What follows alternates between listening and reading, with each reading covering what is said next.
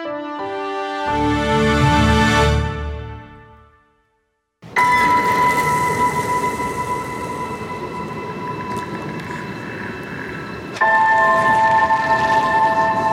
are you?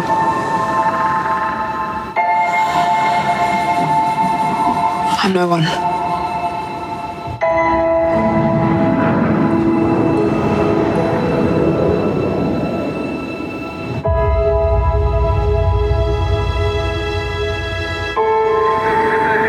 I was raised to do one thing,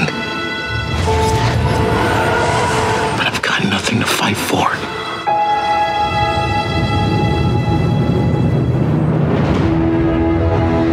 Nothing will stand in our way. I will finish what you started.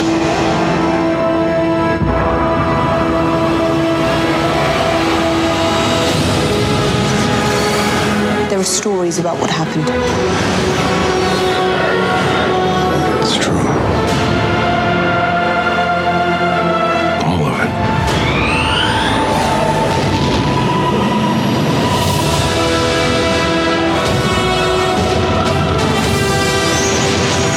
The dark side. A Jedi.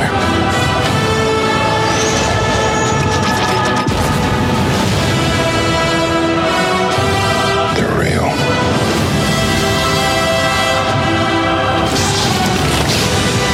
The Force.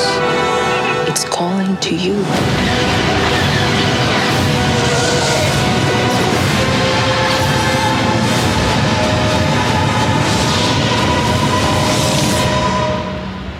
Just let it in.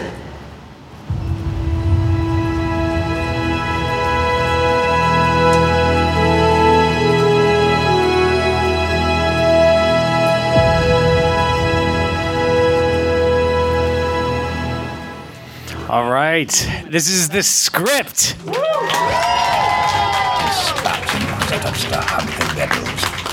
The official podcast of the NYC Screenwriters Collective. Tonight, Star Wars Episode 7, The Force Awakens. Force is awoken. Yes, I'm your host tonight. I'm David Negrin. With me, your screenwriters tonight are Alec Pollock, Christina Leith Malin, co-producer Jordan Rosengarten. Very excited. We're live from Adorama in downtown Manhattan. Tonight, we're podcasting Star Wars. We've been waiting for this for, I don't know how long. 30 years. 30 years. 30.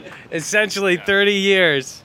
Gosh, you know, the difficult part about this podcast in doing like a real honest script analysis, the script is a podcast dedicated to screenwriters and filmmakers and story.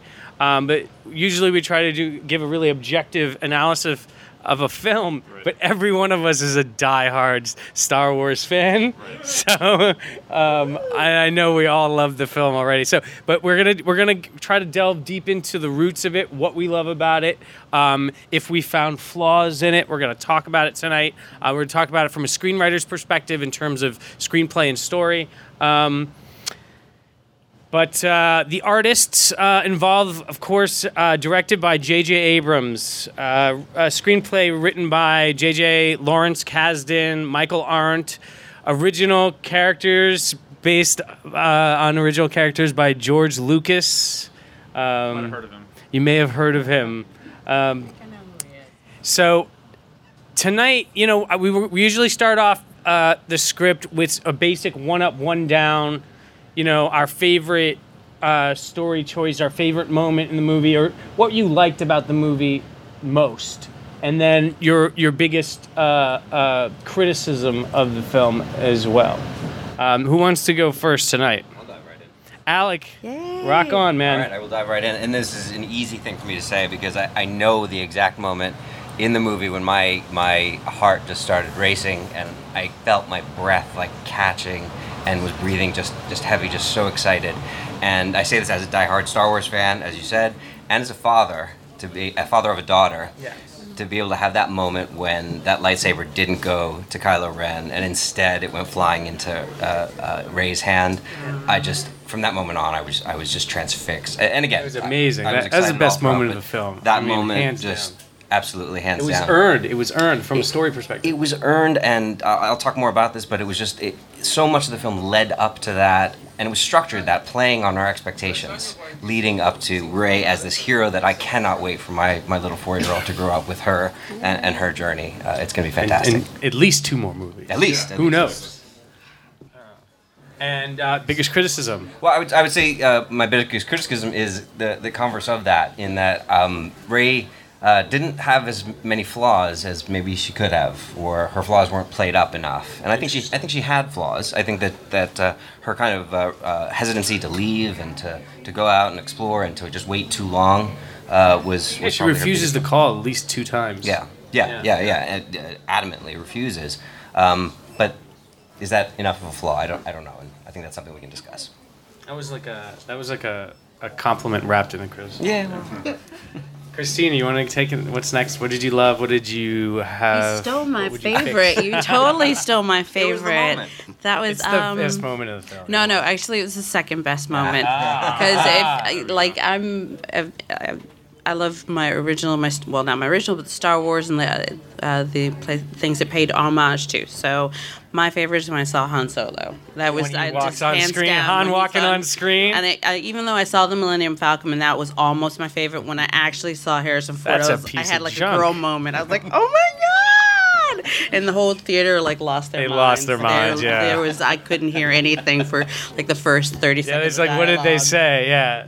That was my Star Wars screening also. Every great moment was followed by, like, I didn't get to hear what they just said. Right. But people lost it. That was great. And the funniest thing is, so far as my down, I was telling him I didn't have it down. You have to so have I something. know. So I literally Something you would fix in the script. I cheated and I listened to a lot of other podcasts and I saw these other guys go even harder because I kept saying I love it, and I heard one great point that I guess is my one down that I would have, which is the Ren Han Solo clip was not as believable for me because there was no setup to it. They didn't meet beforehand, so you could see the tension, so that you could feel really bad when it just kind of happened. So that would be my one down. Interesting. I think we should talk about that interaction because there were some parts of it that were earned and some parts are not. Because there's a character arc moment. It's a real decision-making moment. And you have to build to that in your story if you want the audience to feel it. Jordan, one up, one down. So when we see Han and Leia, right, and we see this, they haven't seen each other in quite some time, and just that they're both like kind of dishing it out to each other, like they do in Empire Strikes Back and a little bit of Return of the Jedi, felt so right and so true to their characters. Where they could have gone with it was, we're happy and we're a family, but no, that's Han Solo and Leia, and they're both wise asses, and that's what attracts them to each other. It was awesome. It was great. It was coming back to familiar characters written the way I remember them being written 30 some odd years ago. So really a highlight of the film. For me, something that, there's a lot of things that we'll get into and we'll nitpick, I'm sure. But I as well thought that the whole relationship of Kylo Ren to Han could have been better. I know it's not really saying it's a one down, but it definitely could have been better. I felt that there was not enough weight behind that. And it was a little bit of a missed opportunity. For me, it wasn't enough to destroy the movie, but I think that was something that was a bit of a negative for me. I mean, I think we all like the movie so much. When we criticize tonight, it's just going to be stuff that we Nitpicks, yeah. we see as missed opportunities Absolutely, to yeah. be even greater. Absolutely. What about you, David? I know. You guys said 3 of the great moments. Yeah. There was a lot of this. There was a lot of stuff in this movie that we've always wanted to see. I really loved getting to see Kylo Ren fighting with Rey. A man fighting with a woman with a lightsaber, and she's holding her own and she's kicking ass in certain situations. That was something we've not seen before in Star Wars, right? In the film, yes. I really enjoyed the. I love that everyone had heard of Luke Skywalker.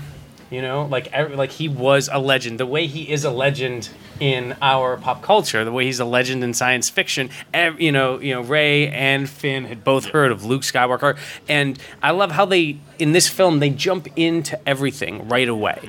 Okay, they didn't ease themselves into this movie. We've got the Millennium Falcon, we've got Han, we've got a Death Star, we've got everything. We've just jumped right. The Empire's back. We jumped right back into the series. We didn't have to slowly get into it. So it doesn't explain anything. It drops you off 30 years later, not explaining what the government is. What it's just no. This is happening. Story starts and right. And that the opening line of the crawl, Luke Skywalker is missing.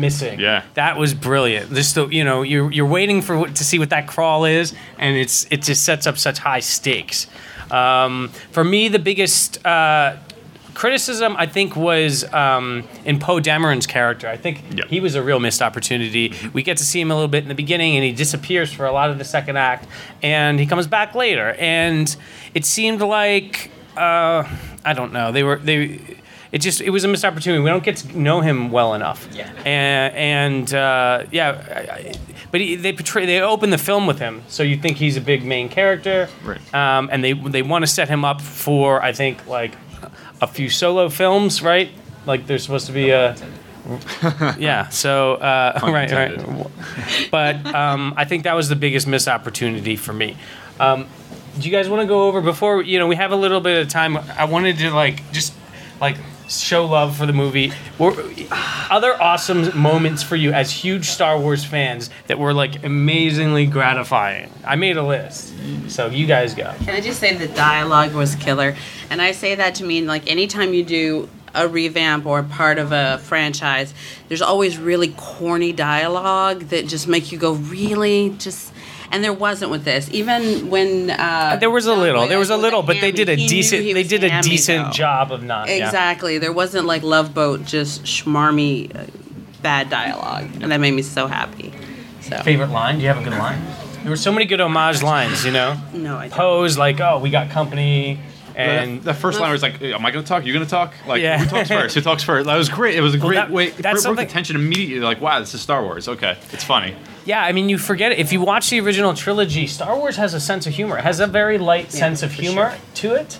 And they brought that back, and I think they were true to that sense of humor. There's so many great, there's so much great levity, I'm here to, I'm here. Why are you helping me? Because it's the right thing to do.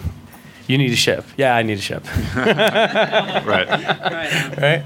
So, I mean... and contrasting with that, there was darkness to balance it. And I think we had a really great darkness to balance it here. I mean, I thought Kylo Ren was really dealt with very, very well. And in a way that the idea of conflict, they tried to deal with it in the prequels, and not to the success that I felt that they did in this film. Mm-hmm. In one movie they did what the prequels never could do, which was...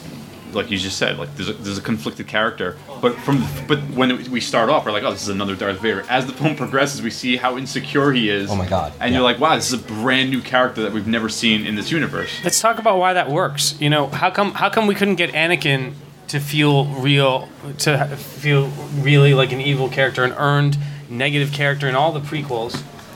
And we were able to have Kylo Ren sort of already be a new master of evil with flaws and gifts, and we're afraid of him. I feel like they talked about it a lot in the prequels, but we saw it here. We saw him unhinged. We saw him choices, right? Yeah. Well, even just taking it out on all the machinery and going crazy and he was much darker, more ominous. Absolutely. I'm sorry, Anakin wasn't ominous to me at all. Plus, the prequels had more time to burn. In other words, you had to start off with this little kid who was, a good kid, and then watch him. In this, we heard about how Kylo Ren was good and was turned evil, and we pick up right when he's turning. So we have less time to kind of watch that happen, which I think that's the more interesting point to pick up on when someone's actually, it's the last straw. It's not like, oh, we're starting from scratch. And I think to go through 3 films, like we're talking about the prequels, where Anakin's turning, it's more time and it's a little more complicated to show that, and maybe less visually interesting to show someone slowly becoming evil, whereas in one movie we can just establish that no, they've kind of had a weird past and now they need to do one more thing before. I think the trouble is that Anakin in the prequels was very cartoonish evil, very just Wicked Witch of the West, evil. He was Where- too cute when he yeah, was little. yeah, he's one-dimensional. Whereas super Kylo flat when Ren he was a and teenager. all great characters are multidimensional. We get to see his flaws, his insecurities, that he wants to be like Vader and he can't. That he's not as good a Jedi as they like to think he is. That he has a conflict, and there's conflict between him and General Hux, right? So. Well, that was a great element too, because it harkens back to the original Star Wars, where Tarkin and Vader were almost on the same level, and they were both kind of like, trying to get the Emperor's respect, even though you don't see the Emperor in the first one. Here's this. It's amazing that you have Kylo Ren really fighting with General Hux, and for the approval of Snoke. Snoke, yeah. Yeah. So, anything else? Let me see a couple of things I had that I loved about this movie. I loved that. Kylo Ren could halt a laser blast in the air. That was cool. Amazing. Yeah, it's like because you've had 6 movies now to show what the Force can and can't do, and they were able to come up with some things that we haven't thought of yet. Even his Force choke was original. His Force choke was a little different, right? Yeah. He did the jumping Force choke. Force choke. Yeah. I'm not sure how I feel about the Force psychic ability that they decided. It's almost like a to add. Spock ability. The Force mind read. Yeah, mind meld. I don't know about that. Oh, Darth Vader was like controlling the minds of all this guys. No, the Jedi mind trick is one thing, but I'm gonna read your mind like Spock, like Jedi mind trick, like Jedi mind or Vulcan mind meld. Well, I'll tell you why it could potentially work, because this will show what a real nerd I am. Even though we saw the prequels, right, we were never told exactly how vast what the Force is.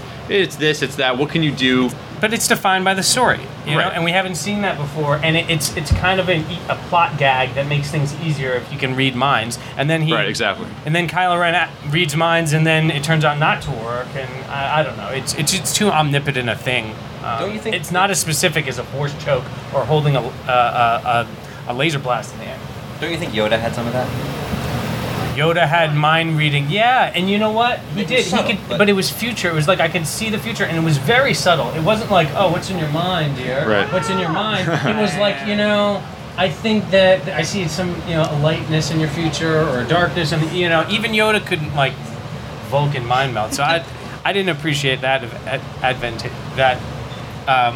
expansion of the mythology there. You could also say, and this is a criticism I've been hearing, although I didn't personally have a problem with it, that okay, so he's doing all these advanced, Jedi evil dark side things, right? And then later on he's not holding up in a sword fight with either Finn or Rey. Right. Yeah. So you're saying, okay, so powerful. Why is he? However, I will say this: maybe he doesn't know how powerful he is. Maybe, and plus, he's never fought another Jedi or anybody else. He just had that lightsaber on him.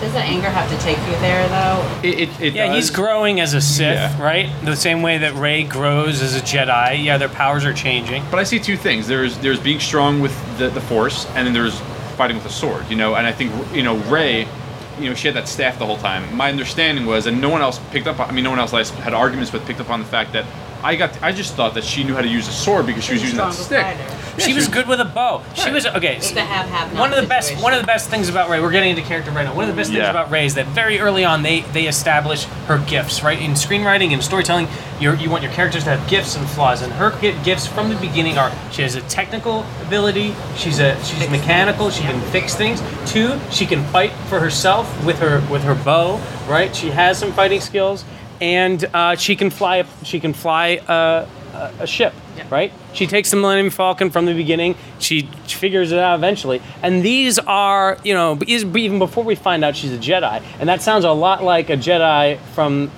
a movie I've seen before, right? Yes. Sounds a lot like Anakin Skywalker.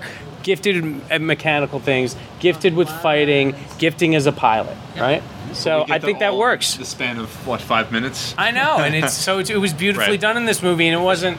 It was efficient, and it felt natural. Would we be remiss in not mentioning the fact that I think she's like the first female Jedi we're introduced to? Break it down. So it's like a feminist bone in me had a silent unicorn tear. I'm like, yeah, girl Jedis. And we also we had a girl general. We have Leia as general. She's the highest. We have her as apparently the strongest Force, which is kind of badass. Guess I have a second one now. My only sad part is Phasma. Yeah, Captain Why Phasma. wasn't the dark side have someone there are so many scary women in the world. Why couldn't they have put, I would have loved it, like a There were Darth a Vader. lot. I don't there know were a what to lot call of, it, but of women stormtroopers in this movie. Actually, Well, there were women That's- there were women in the controls. don't ask me to settle for that. No, I'm not asking at all. I'm just saying that they made an effort, right? So there's a woman stormtrooper and like in the with a It's gun, mad. like a regular. And Captain Phasma will be back. Yeah, but so underused in this movie. She Captain could have done more, Phasma. though. She could have been more badass, I think. I don't know, because here's the thing though. Like I love that there's a female protagonist, but the villains, right? The Empire is supposed to be the epitome of like, you know, it's almost like what I'm looking for, like, you know, like Nazi officers, like you know, these like, would these people really be looking for like equal opportunities for anybody? That's Yeah, you know what I'm that's true. saying? I mean, there It is was interesting definitely to see, so but much like Nazi imagery in, You know what I'm saying? in the First Order. I could accept the, you know, the visual diversity of the Resistance, you know, but when it comes to the Empire, they were supposed. That's why I like the fact that most of the evil Empire were like, you know, kind of like the archetype of like British, you know, white male kind of, just because it fits that universe and you see. Whatever. I don't know, because no, it is no. I'm just saying, it's they're the bad guys. Like they're not supposed. It could to be just as motley as the E-Train and still be just as effective. I don't know. I think back to Captain Phasma. What an awesome uniform, right?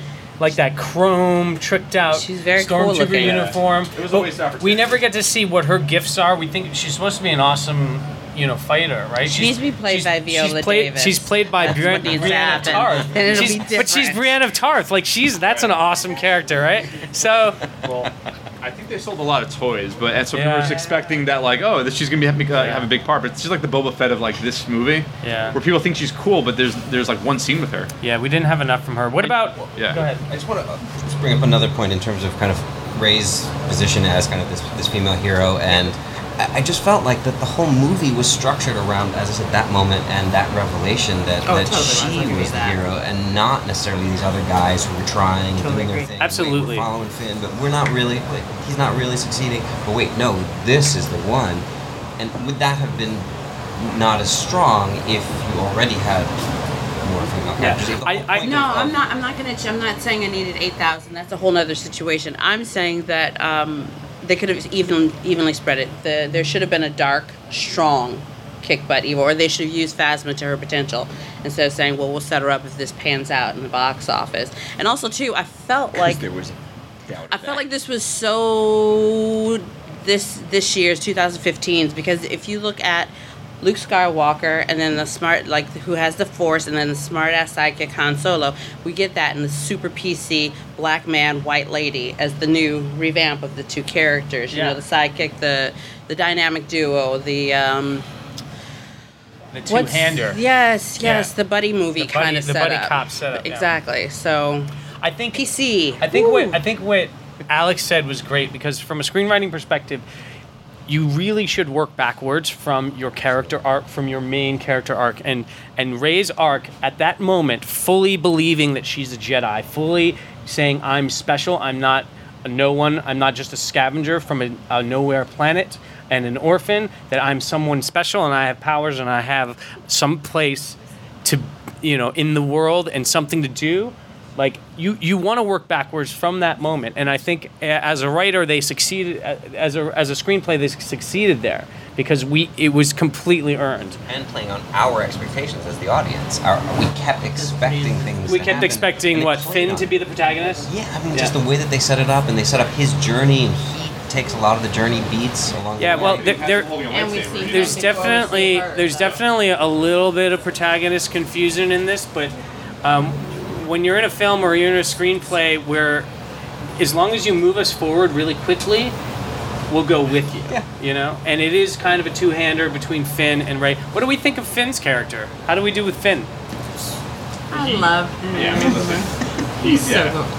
He's there He's for, so for like lovable. laughs. No, I'm sorry. Yeah, I was gonna say He's definitely comic relief. he's comic relief. And I mean, listen, he's when you look at it, obviously Rey's the protagonist. She has the bigger arc, because he overcomes, you know, his problem really early. He's like, I can't be with not the Empire, the First Order. I got to leave these guys and find out, you know, a new fight to fight, you know.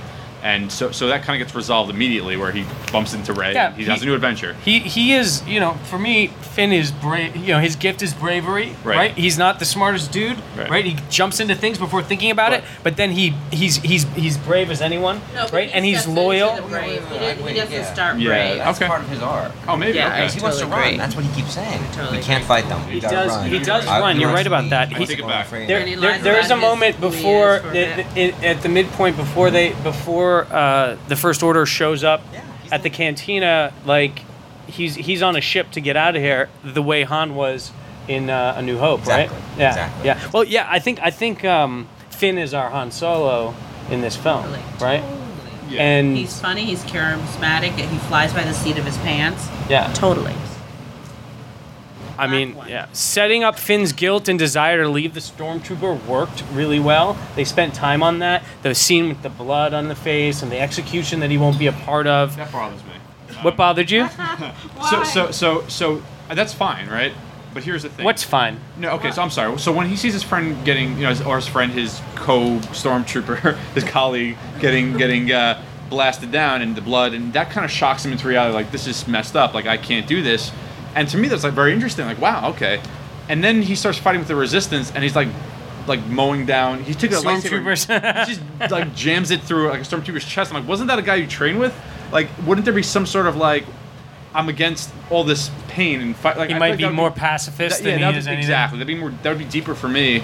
See, I don't even feel like that. I felt like No? with that whole scene, he's kind of like that kid right out of the army in his first battle. Not actually because.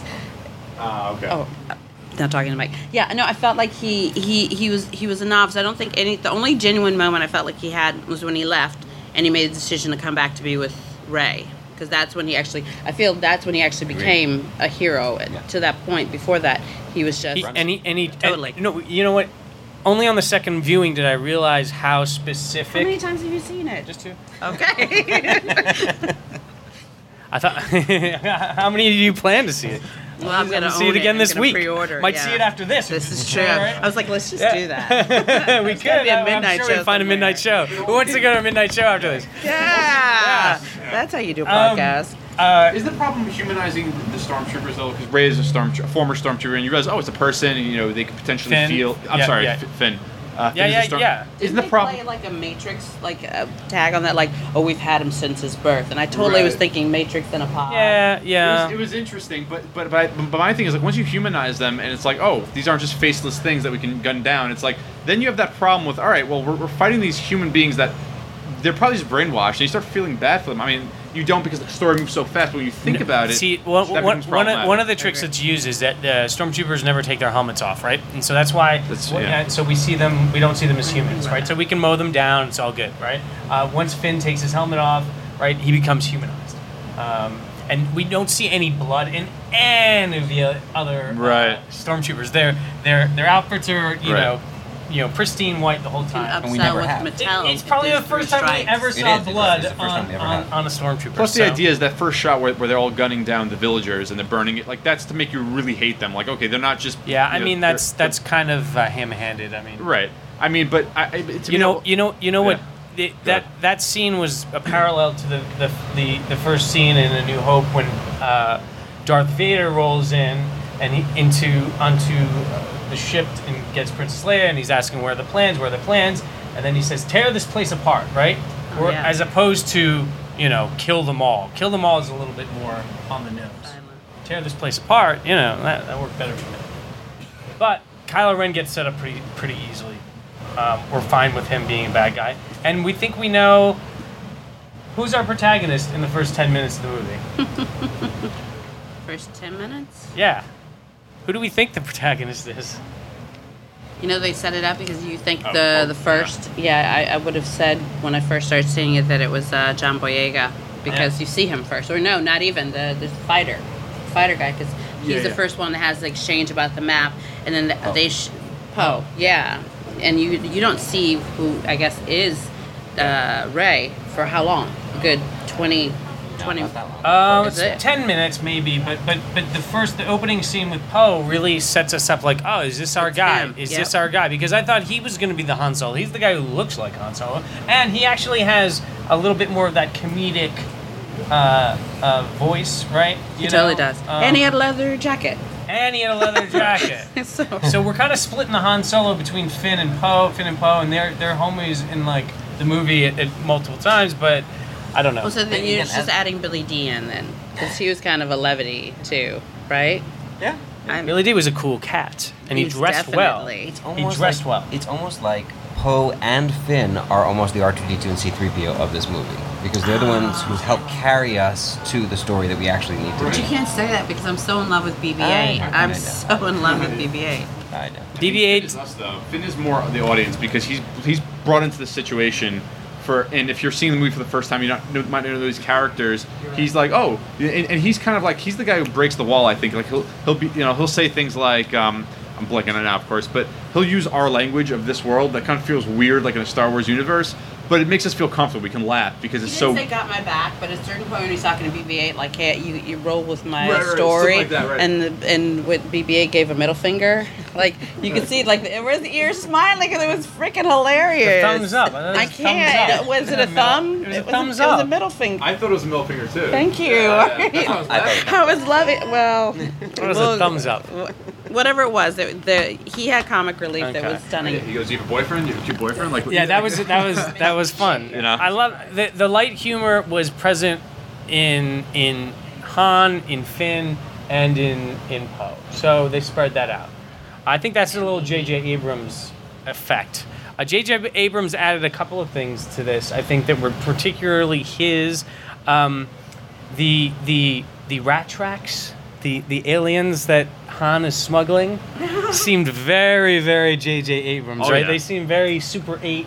Are you having Very- an issue with Cloverfield? Very Cloverfield, very Star Trek like that reboots, movie. right? You know, it did not feel like a George Lucas alien, right? Or a Disney alien. Or a for Disney that matter. alien, yeah. I liked it though. Also, J.J. Abrams, I feel like it was J.J. Abrams' influence to introduce missiles into the Star Wars starfighters. We didn't have missiles before. Did we not? Missiles is like a... Yeah, missiles. Who does that? What are... actual well, missiles. Yeah, you might be Yeah. right. Blasters, like from No, a it's all ship. lasers. The future's Yeah. lasers. Lasers, Missiles yeah. is like 20th century. Yeah, whatever. Yeah, well, this is a science fiction film. I'm going to nitpick. Well, just because that movie is horrible, obviously. Have you guys seen there's a remake of the prequels done on YouTube? Somebody painstakingly rewrote the whole things as a conflict where they found out that blasters actually could affect Jedi, but guns and bullets couldn't, and that was actually what the prequels were all about. I know, it's bizarre. I've seen a couple I'm fan lost. edits that were excellent. I haven't seen that one. What did we think of Han and Leia, their characters remade in this movie? Okay, can I go there and get hated right now because I absolutely love Leia, so whatever you hear, don't throw anything at me. But I retract a little on what I said. I love them to death, but she was a little cheesy. I don't know if she was drunk on set, but the hugs were a little kind of love boat. But I love her, so it doesn't matter. They have one great exchange where he's like, Leia, and she's like, don't. And he's like, don't what? She's like, Give me anything. my gin. No, I think for the most part, Leia, You just love her. She's like your drunk aunt. It doesn't matter what she does. You just love her. So it's all's forgiven. But what about... He's like, you know, I forget what he says to her, but she goes, "Same jacket, huh?" That was great. But Leia is known for speaking truth Being to power, half like naked? getting yes that and Choking Jabba the Hutt. yes, but for Kissing her brother. okay, keep going. What else is Leia known That's the for? seedy side. She's dark. She's always had a freaky side, right? That's where Ren got his But darkness she from. makes things happen. Like, that's her big thing. She makes things happen, and she didn't really make anything happen in this Yeah. movie. Which I think That's that was true. that was the She biggest issue. didn't I make have another change. theory. I mean, in A New Hope, she's speaking up to Darth Vader. She's speaking up to Tarkin. She's like, only you would be so bold. Like she's like laying in the cell, like you can't kill me. She's like a force to be reckoned with. I just got chills thinking if it was her confronting Kylo Ren, how that would be different. If it was Yeah. her and Han. And Han saw him kill her. Yeah, and what that would Wow, do to the yeah, story. different. That way. You know what? I Don't want even- to I'm save. getting We're gonna evil looks from out we're there gonna right we're gonna now. save a section for the podcast on fan theories. I want to save all that Okay. stuff for later. Fair enough. But I have a good section we'll do towards the end of like what we think happened and things. But right now I want to get to our plot like breakdown. Yeah. Do it. On the script, we usually do a 3-act structure breakdown for screenplay based on the Blake Snyder beat sheet. The opening. What's that? You have a question? Well, I was gonna say the opening actually dovetails for something that you started talking about before in terms of who the protagonist is, and we started with Poe and his opening scene. So Before we get into the beat sheet, let's talk character. Right, Poe opens the movie, but he's not the protagonist. Exactly. Finn is fools us a little bit, but it's obvious. We all agree Rey's the protagonist. Slow burn for Rey. Yep. But there is a sort of a protagonist handoff. I was talking to Jeremy before this, and he said the lightsaber is like the protagonist baton. For a while, Rey is the protagonist, but then she's like, I don't want the lightsaber. They give it to Finn. All of a sudden, we're following his story, and then It's like fits the slipper. Yeah. right. Then Finn's fighting Kylo Ren until the lightsaber gets into Rey's hand. Now she's protagonist, so there's a little back and forth there. And then Poe shows up every once in a while, and we're in the cockpit with him, and he's protagonist. So Right. I don't know. His job is to just blow up the Death Star. Yeah. He's So the crawl. What was it? What was do you have any emotional instincts that from when you first saw the crawl? Luke Skywalker has disappeared. ... Thank you. That's the first thing in my head. Cause I heard all the buzz, like, is he in the movie? Is he out of the movie? And I kept thinking, if you give me, like, this long-winded thing to the very end, to that last scene, I want to pinch or punch a pillow or something. But it was kind of like, I'm just going somewhere else with this, but The Walking Dead, when everybody was wondering if Glenn was dead, and they started that episode with him getting away. And I was like, thank you. Because if I had been the same thing, I bite my pillow when people hold out on me. There was 2 weeks. There was 2 weeks in between where we were wondering if Glenn's still alive. But that was it was satisfying. Though. It's very satisfying because it's out of my head and I'm just moving forward with the story. No, but also the idea of making Luke Skywalker the MacGuffin. right. He's the grand MacGuffin, right? That's awesome for a Star Wars movie. Protagonist, you're gonna like use him as the MacGuffin. Also, if you want to challenge the good guys in a Star Wars movie, take away their quarterback, take away the baddest guy they have. You know. True. So that was it was great. It's a very short crawl. All we know is that Poe is going to get a map or something from a friend of the Resistance. Yeah. Our opening image. Anyone have the opening image? I mean, I have it, but We all have it. you remember the opening image? Thematic opening image. Well, and again, I think that the scene with Poe receiving the map from Lars Max von Sydow. Yeah, I got his. Where is it? The Ingmar. It's hard to say. Lor San Tekka. Okay, so Lor San Tekka. So, let me just read. In the middle of a desert, in the dark of night, inside a tiny tent, the old Republic ally Lor San Tekka gives a fragment of a map to find Luke Skywalker to a young man, Poe Dameron. Now, I wrote that out specifically and phrased that way because it's amazing how it absolutely mirrors the final image. Okay, which is for you? Which is, for me, the final image. On a watery world dotted with small islands, in the bright light of day, a young woman, Rey, hands Anakin Skywalker's lightsaber to his son, the now old Luke Skywalker. Yeah. It's almost like a complete parallel image, but mirror image in terms of the setting, in terms of the dynamic, in terms of the old versus young, Old and in terms young. of a young man versus a young woman being played in it. Right. Again, it's that passing off Great of matching opening and closing. Does anyone else have any other versions? It's I thought they pretty opened much on it. the Death Star and they're playing it for specific for the, image. The first image is the crawl. The second image is the Star Destroyer, the new Star Destroyer, blotting out the light of the planet. Right. For me, that was thematic also because you get the rise of the dark side. Right. The Force Awakens part of the thing is the rise of the dark side again. And you can bookend that with the closing image of exploding the Starkiller base, the same as in A New Hope. The opening image of A New Hope is the Star Destroyer chasing the Rebel ship and the size of the Star Destroyer. And then the closing thematic image of A New Hope is the blowing up of the Death Star. So that works for me too. Yeah, again, so much about this movie thematically was, yes, the light and the dark is always going to be a part of it. It was about that passing the baton. It was about I like that. The thematic and Rey's rise. Right, and The Force Awakens itself, passing the baton from Mark Hamill and Harrison Ford and right to the new generation of actors and characters as well. So I like that. You have a theme stated? Anyone got a theme stated? I do. I think it's, again, we're talking about parallels. I put the Resistance having the key is something that Max said to Oscar when he was passing. He was like, you have the key within you. He's like, no, you have it, like that back and forth. And it was because the key was that piece of the map, and the key was finding the Jedi for the Resistance. So I think it was like a double meaning there. At least that's what I took. And I like that. Spoken in the beginning. Yeah, about five minutes into every film, there's a minor character who blurts out sort of sideways the theme of the film. In the Blake Snyder outline, he calls it the theme stated. Do you have a theme stated? Lorsan Tekka again. Tekka. He says at one point, without the Jedi, there can be no balance in the Force, and all will be given over to the dark side. So that goes right along with your blog. I mean, come on, though. Yeah. Dark side and light side theme. Come on. Something. The Star Wars film is pretty. It's pretty. Do you have a different one? No, it's pretty much clear cut. It's to yeah. I had Tekka too, but it's a different line. He says, "You cannot deny the truth, which is your family." Oh, interesting. Okay. That for me worked. That right? Because that's Kylo Ren's thing. That's who is Rey, if not an orphan who finds her new family, right? Is anybody rolling with the fact that Rey might be Luke's?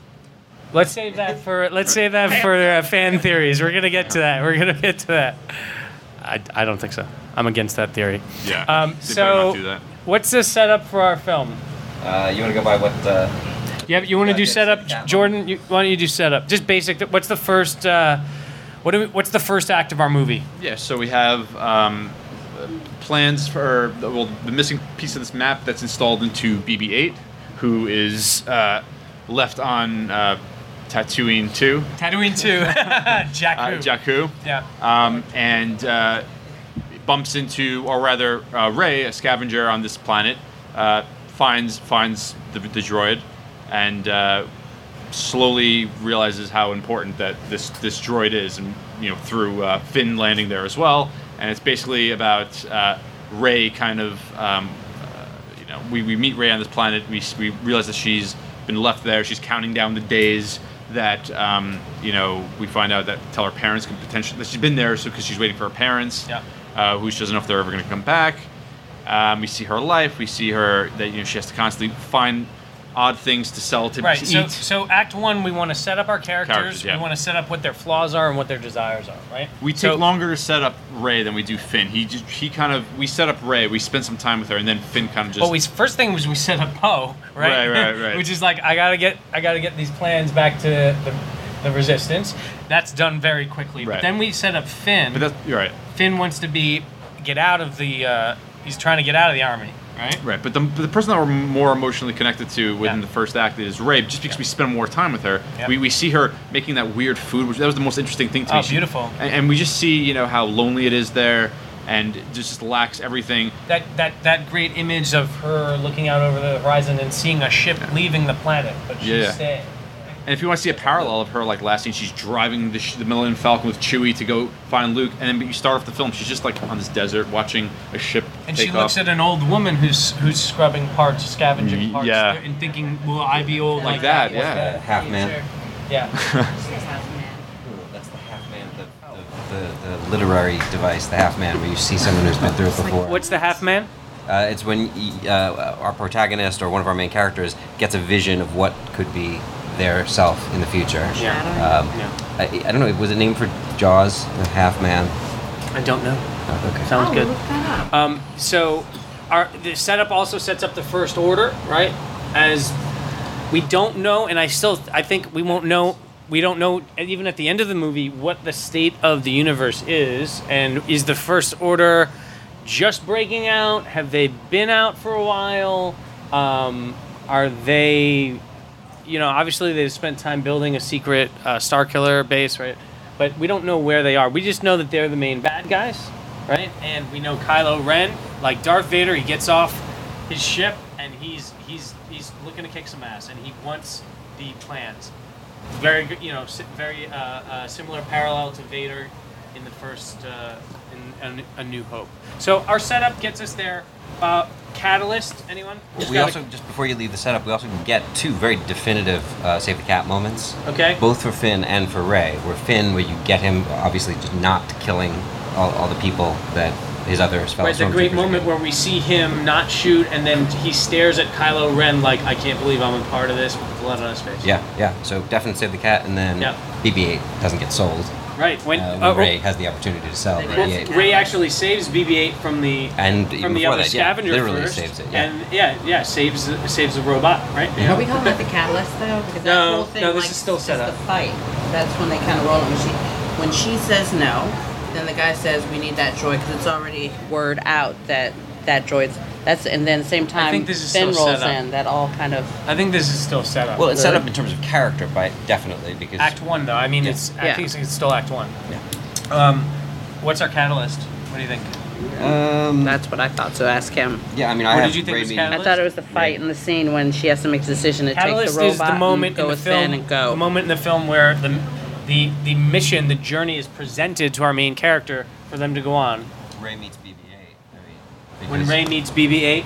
Oh, Yeah. wait, And then Rey, she- Finn, BB-8, or the Rey BB-8? Even just when Rey first meets BB-8 and rescues him, and then sends him off, that's the refusal of the call. She doesn't want the adventure. She doesn't want this outside interference.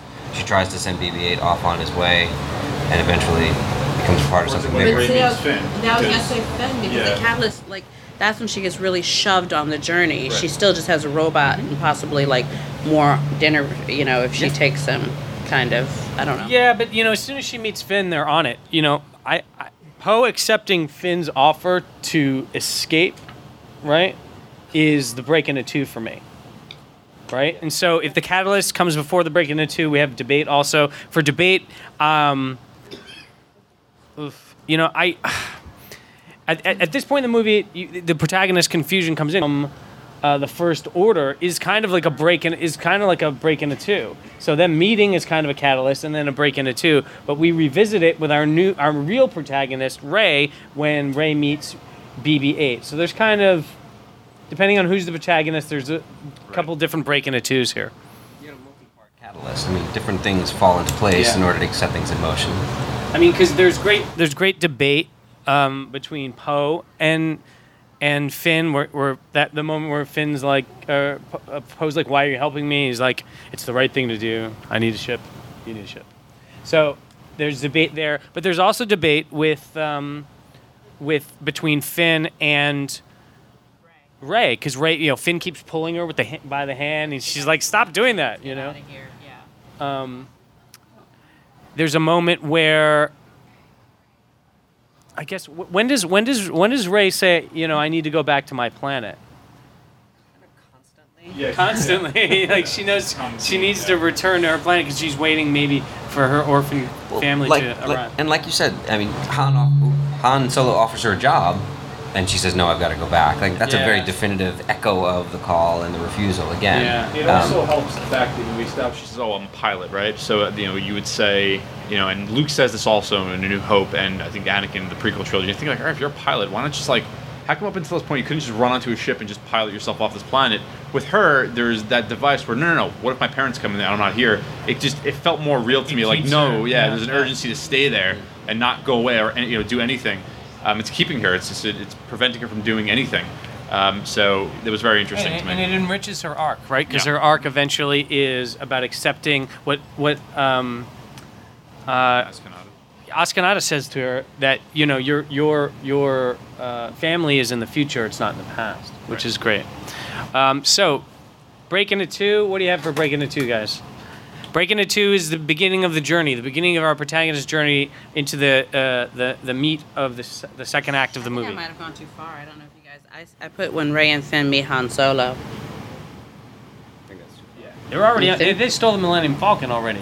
So they're in the air, but then they get in sucked in by Han Solo because that's. I don't know if that's what I put. I mean, it's a choice. You're right, but I think it's that is way a choice. Into the movie. Well, Really? I think Maybe past that. No.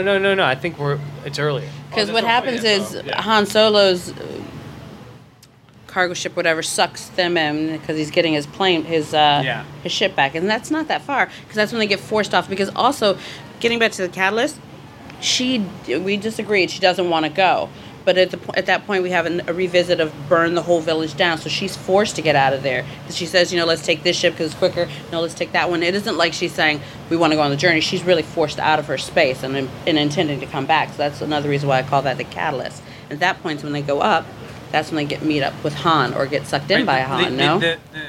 The First Order shows up and starts shooting at both of them. So Rey and Finn have to escape. Did you have a different? I was gonna say.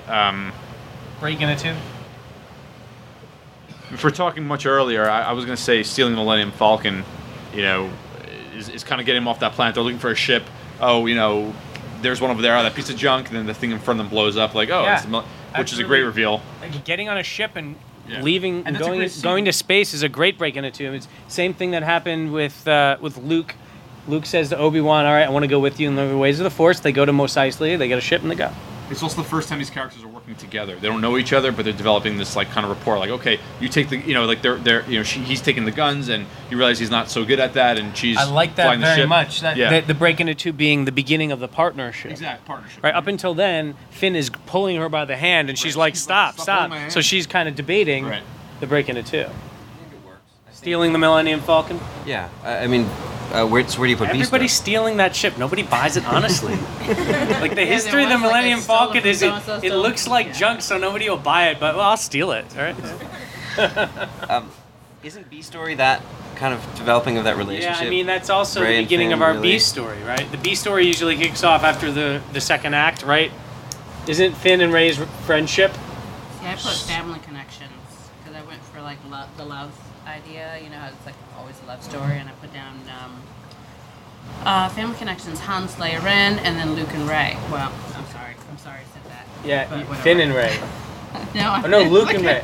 But I'm sorry, Okay, I'm foreshadowing. I think it's when do we find out that Han and Ren? No, I don't know, but B story everyone isn't okay? placed within the the linear Force. narrative. It's just a separate story that's secondary to the main, and we're Right, but the B story will come back at the midpoint. It'll come back in the third act to inform us, right? Right. So what is that? What do you think, Alec?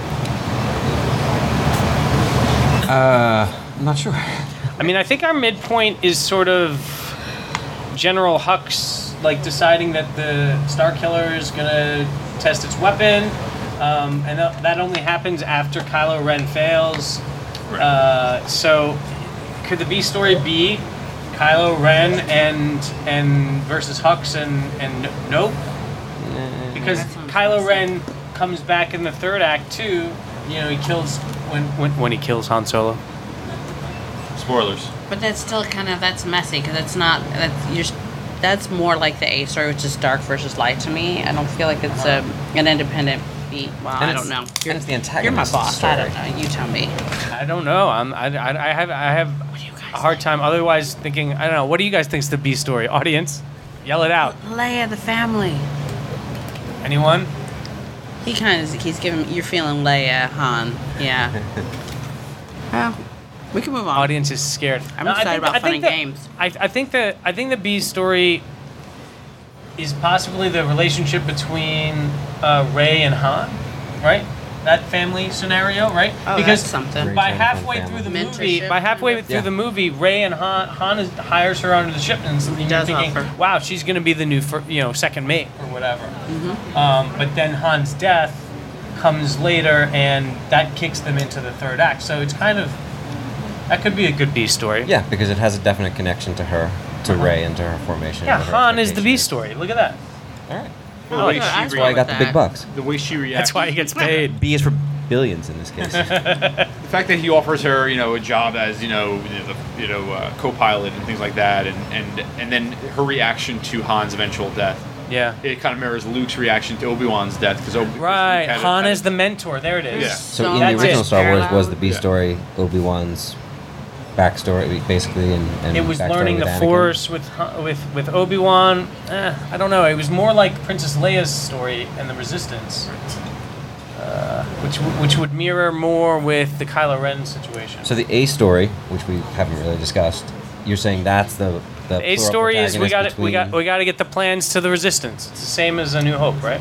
So we've got a plural protagonist Mm-hmm. with all three of them then, Poe, Finn, and Rey. Kind of. If Taking you on that generalize the mission. A story, like Resistance versus. Yeah. Then the B story is Rey's development then. Yeah, I think Rey is definitely like developing as a Jedi and developing as Awakening, perhaps? Awakening? her awakening. Yeah. All right, so kicking off the second act, we're into the fun and games. The fun and games is the first half of the second act where the film fulfills the promise of the premise, right? It's the stuff that we go to the movie to see. Where's the meat of Star Wars: The Force Awakening? What were some of the beats in the fun and games, the first half of the second act? Jordan nailed it, I think, with Han Solo. When you said Han Solo is like your favorite part, I felt like that was total fun and games. We first got introduced to him. Right, and he comes down, he's like, Chewie, we're home, and, you know, we have him interacting with our two new protagonists, and, I mean, that whole bounty hunters and exactly. that whole like interlude where you get Han Solo back, but you get him with bounty hunters and aliens running down corridors. I felt like I was dumped right back in the old movies. Absolutely. Rey and Finn, when they fight, when they steal the Millennium Falcon, which was kind of our break into two, I think we agreed. Then they fight off two TIE fighters and escape the Star Destroyer. That's like straight out of the New Hope, right? When Luke and Han are fighting TIE fighters. You know, any part of this movie where there's lasers firing, that's fun and games, right? Anytime when there's starships shooting at each other, escaping each other, that's fun and games. But also, these smugglers that Han Solo, the pirates that Han Solo is dealing with, like they're not really crucial to the main story, but they're there to say, okay, this is what Han Solo's been up to, which is great. That's one of those things that you always wanted to see. You heard Han Solo is like a legendary smuggler. Right? Isn't that a great line when yeah, he's the legendary scoundrel as well. He is. All the good men are. Does anyone else think he's totally hot, still hot out there? Thank you. Okay, I just need that moment. He's got that silver fox thing going. He was energetic in this movie. I haven't seen Harrison Ford. Ray and Finn have that great back and forth where you're Han Solo, and Finn says, you know, the general from the war, and she says no, the smuggler, like the legendary smuggler. Right. Because what is she? She's a scavenger, right? And a scavenger is like a minor league smuggler, right? So she's heard of him in the smuggler territory. So getting the job offer from the legendary smuggler Han Solo is like the biggest job offer she could get. And also the fact there's a bit where you see, you see Han Solo and he's talking about the Force and he's talking about how it's real, all of it. You know, you get character in, like 3 minutes, like you see where his character's developed over the past 30 years. He's like, yeah, I've seen some stuff. Like this is this stuff's all real. Now he believes in the Force, right? Remember, he was just he doesn't love it, but he believes it. So, and that's just before the moment when they actually see the map, because the map is all up there. Is that our midpoint though? When we get to that point? I don't think so. Well, let's talk. Let me bust out a few more fun and games. Just say bust out. I'm gonna bust out a few more fun and games before we get to the midpoint. I think we got Finn finds the BB unit. Stormtroopers are after Finn and Rey. They steal the Millennium Falcon. It's kind of our break into two now. Rey and Finn fight off two TIE fighters. Han finds Finn and Rey on the ship. Han, Chewie, Finn, and Rey evade smugglers, and then the Rathars. Right, that's fun and games. A couple of aliens trying to eat you. You know, it was a little. I don't know. It was a little old school sci-fi. It's not exactly space opera sci-fi. I dug it. It was fun. I like the moment. Calamari. I totally wanted to eat calamari watching that. Yeah. Okay. It's just sidebar. Like Sarlacc's out of the pit. Realized Sarlacc. Yeah, I love when they go to light speed and it like rips the thing apart. That was great. Yeah. Han takes Finn and Rey to Maz Kanata's cantina. Right, we get a new cantina scene. Right. Moment of silence. Yeah. Cantina. Felt, new. It was interesting. I thought it was gonna be like, oh no, another cantina. But the way we are brought in, it felt like a new location, new aliens, new. Yeah, it was good. It was a cross between the Mos Eisley cantina and Jabba's palace, and we got some new aliens. Yeah, I read on the web that the song that plays in it was written and performed by Lin-Manuel Miranda. Yeah. Oh, wow. Thank you. We have confirmation. It's right here. Who's the man? Yeah, he's like the man. He's known for In the Heights and Hamilton. When we walk into that cantina, there is like a wolf-type character that's walking around. And apparently that's based on an early drawing from Ralph McQuarrie. Those who don't know, he was the original concept artist for the original Star Wars. And a lot of the aliens that couldn't make it because of a budget from the original, JJ took those pieces of artwork and threw them into this cantina. If you remember from the original Star Wars, the cantina, there was like a weird werewolf guy. Eventually got edited out by George Lucas when he redid the... I know. But that was basically a cheaper version of what he wanted to do, and you see it in this movie. Side point, sorry. So Han offers Rey a job. Almost everyone there calls the First Order. Like 3 different people call the First Order when they see BB-8. Finn leaves Han and Rey. Like he decides, I'm getting out of here. He has that Han Solo moment. He pulls a Han on Han, right? Han has that great line. Yeah, he did. And he has that great moment where he's like, "You got bigger problems. Women always find out when you're lying." right? Fantastic. So Han has learned the middle something. finger from BB-8, by the Right. way. But then we get a very pivotal moment for the character arc of Rey, which is when she's called to the lightsaber downstairs. What do you guys want to talk about? Let's talk about this moment because it's important, and there's a lot of in this moment. There's a lot of mythology, right? And backstory. And a lot of internet Thank chatter. God it was done well, because I was totally hearing the South Park guys and Team America singing "You Need a Montage." It was like, okay, thank God it's a good montage, though. Training montage. They didn't really tell you, but it gave you a lot that, I don't know, that we just don't know yet. Right, bits and pieces. I love that it ended with Obi-Wan and Yoda. Their voices are in there talking, Right. and they brought back Frank Oz to do Yoda's voice in there.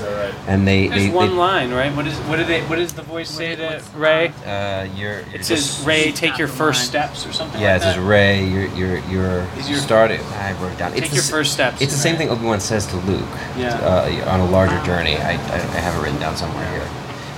But because Maz Kanata has like this wisdom, very Yoda-like wisdom for her, but it's a woman, little alien, female little alien telling our We don't say little anymore. our small alien, with big eyes. I loved her. But she has. Say big But eyes. first of all, this whole scene is reminiscent of Luke's call into the dark place of Dagobah, right? Where he is. first it descends the staircase. Yeah, she goes down the staircase, and it's this moment where Luke realizes that in his training he's going to have to go up against Darth Vader, and so for Rey, you're going to have to accept who you are. Right? That you're part of this bigger thing. We get this lightsaber dream when she touches Luke's blue lightsaber. By the way, this is Luke's blue lightsaber, everybody. We have to talk about this later. How do they find that thing? That's a story for another time. Right. Good point. It is Anakin's lightsaber, which became Luke's, and there's a lot of internet speculation on this. So Finn leaves Han and Rey. Okay, the lightsaber dream. We see a prison wing, sort of. We see Luke and R2 by the fire, right? We see Kylo Ren and the Knights kill somebody, right? Presumably the Jedis, or maybe the Knights of Ren. We don't know. We have a quiet girl that's probably Rey as a child, and her parents leave her, but somebody's holding her and says, "Come with me, little girl." It's very much like they sold her into slavery or something like that. They just hid her away. They hid her away. Yeah. You think she's hidden away? I don't know. It's possible. And then there's a flash forward to the snow fight with Kylo, and that's all in the dream. And she comes out of it, and she's like, "I don't want that thing." Are the islands there in the water? I don't know. I watched it very carefully the second time. Like, there was the one thing I took notes in the theater because I thought there was a lot in there. It turned out there wasn't that much in there. Kylo Ren reference. That's one of the things he pulls out of her head is that image. Yes, So it is still part of the vision. Right, when Kylo Ren says you see a lake and you see green and stuff. Islands in the water. Yeah. That's beautiful. Max tells Rey. Okay, so after the lightsaber dream, Max tells Rey to forget her family and find Luke. Right. The belonging you seek is not behind you; it is ahead. She knows Luke. She says, "Who's your future?" And she says, "Luke." So there is a connection between Rey and Luke. Rey is seeking out Luke Skywalker, not just because everybody else is, but because that's her future. It's her destiny. But she rejects the lightsaber. Is all this built to the midpoint? Yes, and the midpoint, I'm right at our midpoint. I think the midpoint is when we cut away, General Hux gives the Nazi speech, stormtroopers give like a Nazi salute, and the Starkiller base fires, a la a nuclear weapon, as if the Nazis got a nuclear weapon. Anyone watching Man in a High Castle? Anyone? Yeah, it's very much like what would happen if the Nazis got a nuke before the Allies. Wow. I think that's the midpoint for us, because now that the Starkiller base is operational, the stakes are raised, and at the same time the First Order arrives on Maz's planet, and they start to destroy the cantina, and then we're off into the second half of the second act. That's not all bad guys close in. I thought, but the moment for me, it begins. Bad guys close in. For me, begins with the destruction of It the begins with the Death Star, or the Starkiller base destroying planets. It was like 3 planets they destroyed at once, right, or something. 5-ish. Yeah. They upgraded that thing. It was like they definitely upgraded the Death Star. You know what was interesting to? I'm sorry. You know what was interesting to kind of note though is that if you watch A New Hope, and crappier effects obviously, but you're watching, Leia watch, as Alderaan gets blown up. It's like had some like weight to it. You're like, oh my god, that's crazy. And here you have like 3 planets that we don't even know about, that we haven't been on, and they just get blown up. And we have one shot. We cut to some people looking at their death about to happen, but we don't know any of those people. Right. We knew Leia cared about Alderaan. I mean, again, it's a nitpick, but it's not important enough of a moment. But it's a good storytelling point. We don't care if people die if we don't know anything about them. Right. We're not connected to them. It was kind of a strange choice not to use a planet that we already knew. Or a system that we already knew. Or something established in the previous movie. They could have blown up Jakku. Do we need that planet anymore? Oh, yeah. I really don't think we need that planet anymore. Although, what would you get out of blowing up Jakku, right? Like, or Coruscant, the big planet sand of, ball. Yeah, Coruscant seems to be. That would have been great. You wipe out the prequels. Oh, wipe out Coruscant, and we wipe out the prequels. Or Naboo. Come on. Okay, I'm moving on. All the gun guns. Did we talk about why Naboo should just have been Alderaan? Wasn't that on one of the podcasts? All right, so bad guys close in. First Order arrives. Bad guys close in is the second half of the second act. That's when the stakes are raised. There's a ticking time clock where the teams split up, where our heroes' gifts are no longer useful. I put it as a countdown. When you said ticking clock, the countdown felt like bad guys closing in when they started for the second round of nukes.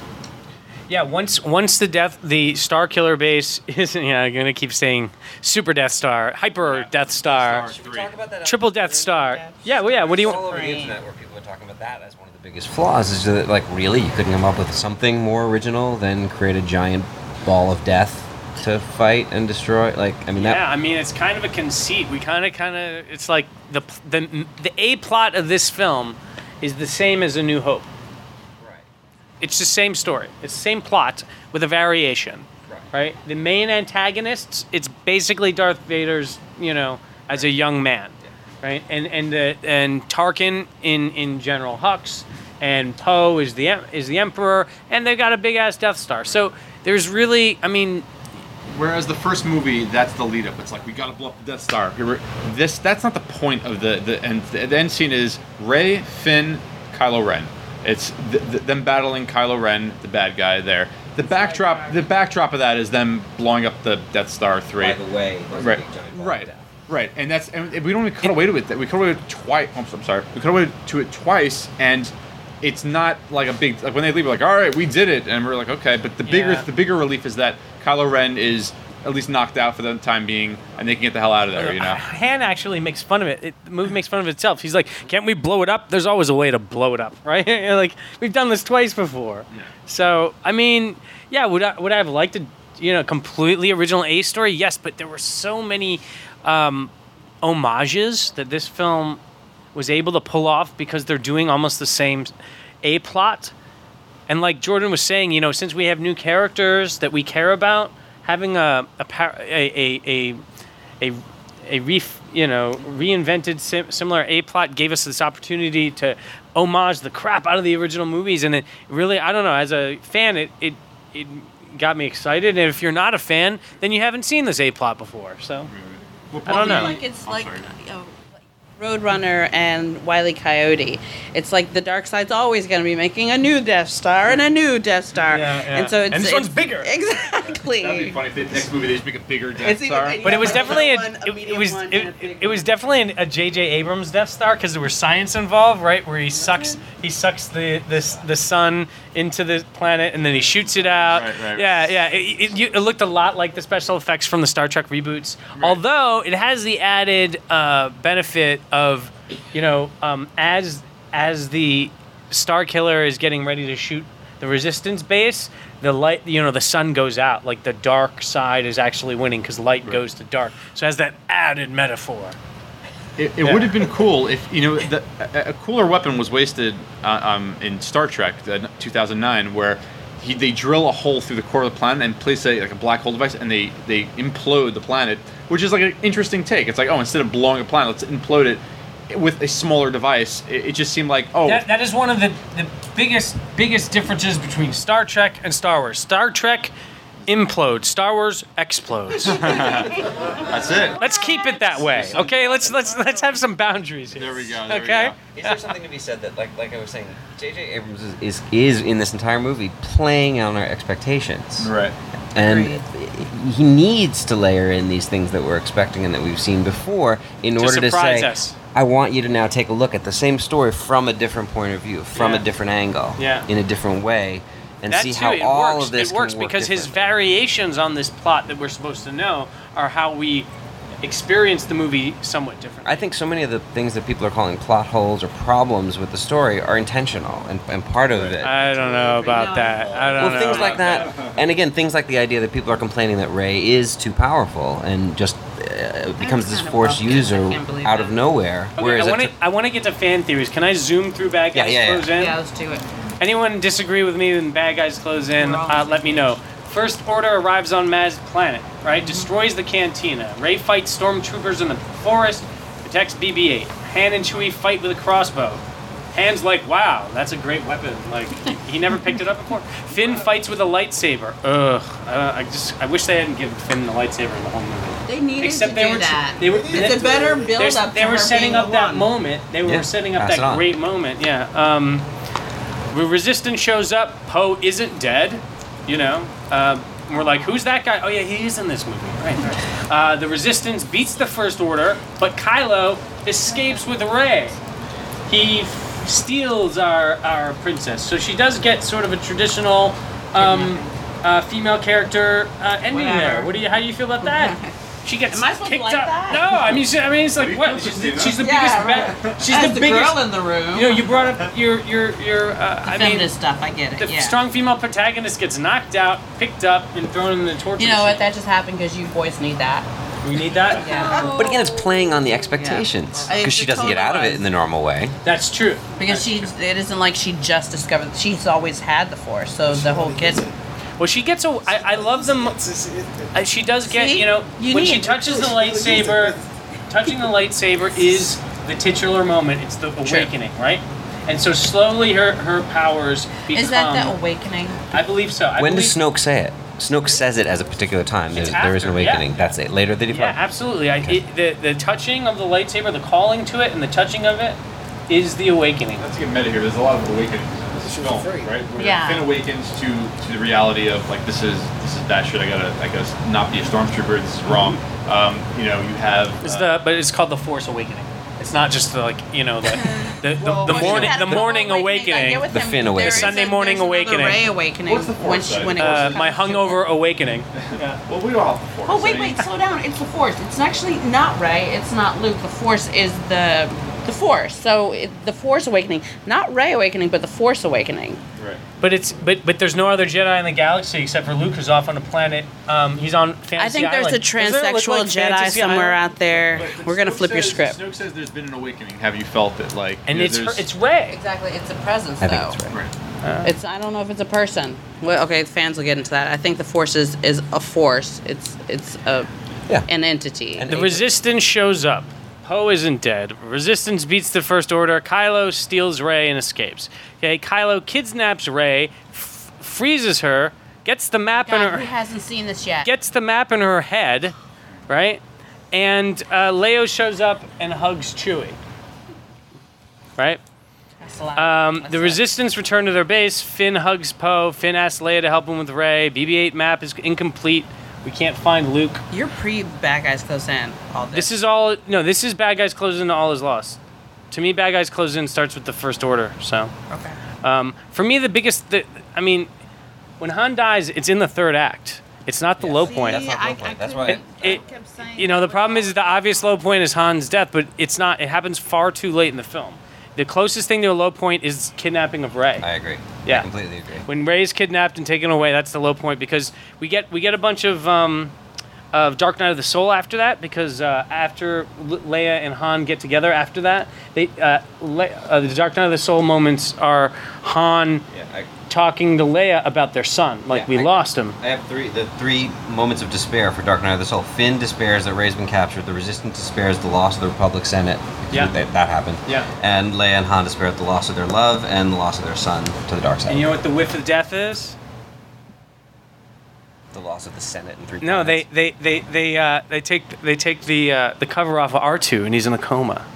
He's not It's in a like he's coma. dead. Yeah, R2's in a He coma. just needs a better Duracell. He makes He's an not- awakening. He needs an awakening. R2's awakening. Yeah. Then Awakening. Kylo Ren interrogates Rey. What a great moment, right? When he takes off his mask for the first time, he wants the map. Don't be afraid, I feel it too. Was there a romance between them? Did you see that line? Yeah, I think there's something. Don't be afraid, I feel it too. One. That was never. It's something Ren wants. No, Between Ren it's and Rey? not.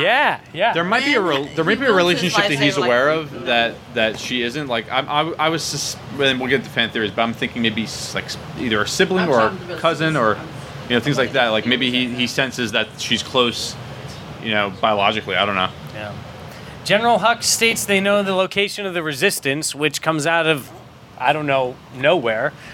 They would have to. Snoke says, prepare the weapons. Snoke says, bring Rey to him. Rey escapes using the Jedi mind trick, which was awesome, right?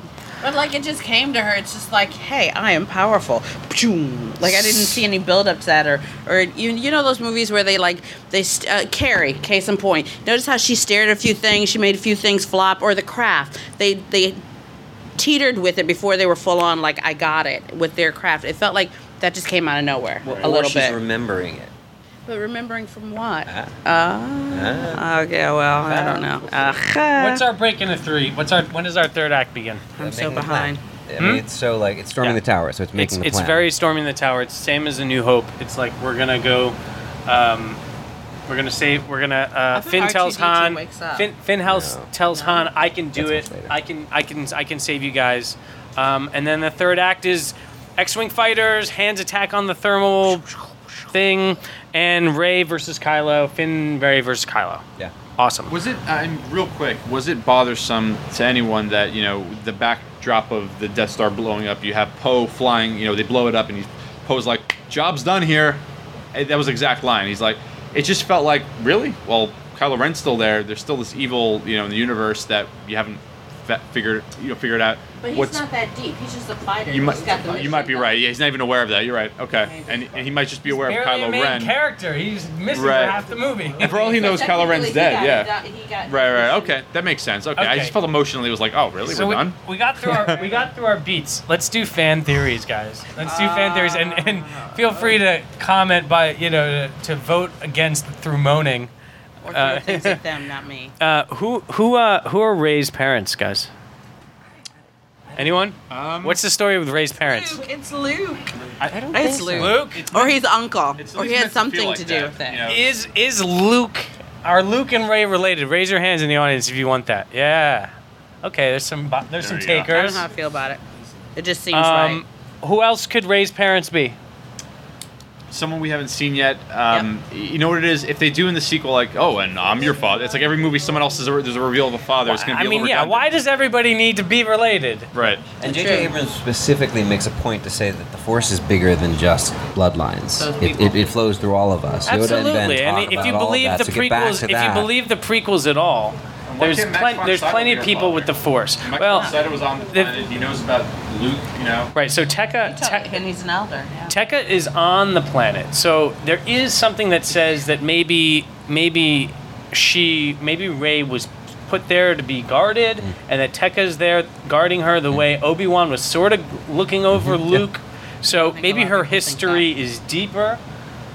But it could also very well be that she was sold into slavery the way Anakin's mom was, Anakin's mom was sold into slavery. But why can't we think that it's totally connected to Luke? Doesn't have to be family related, but he saves her because how Yoda, Kismet found Luke.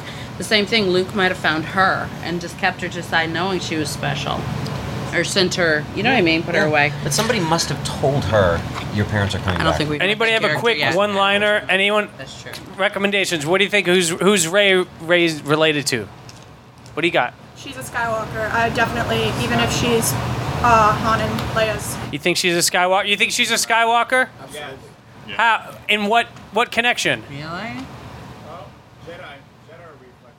Because she has Jedi powers, Because she got the lightsaber. It was calling to and her. it called to her, and it's All Luke's. the Skywalkers, that lineage, Who do you think? Jedi. And there was the connection between her and Kylo. You're saying she's just a Jedi? Yeah, there's plenty. There's plenty for us in the back. Speak up.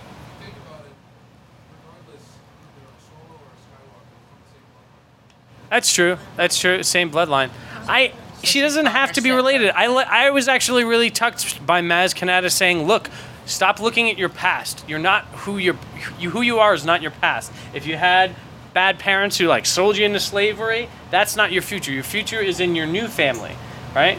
Wait, but this is what I want to know. And that's With the mistake. That's the mistake that Anakin couldn't get over, right?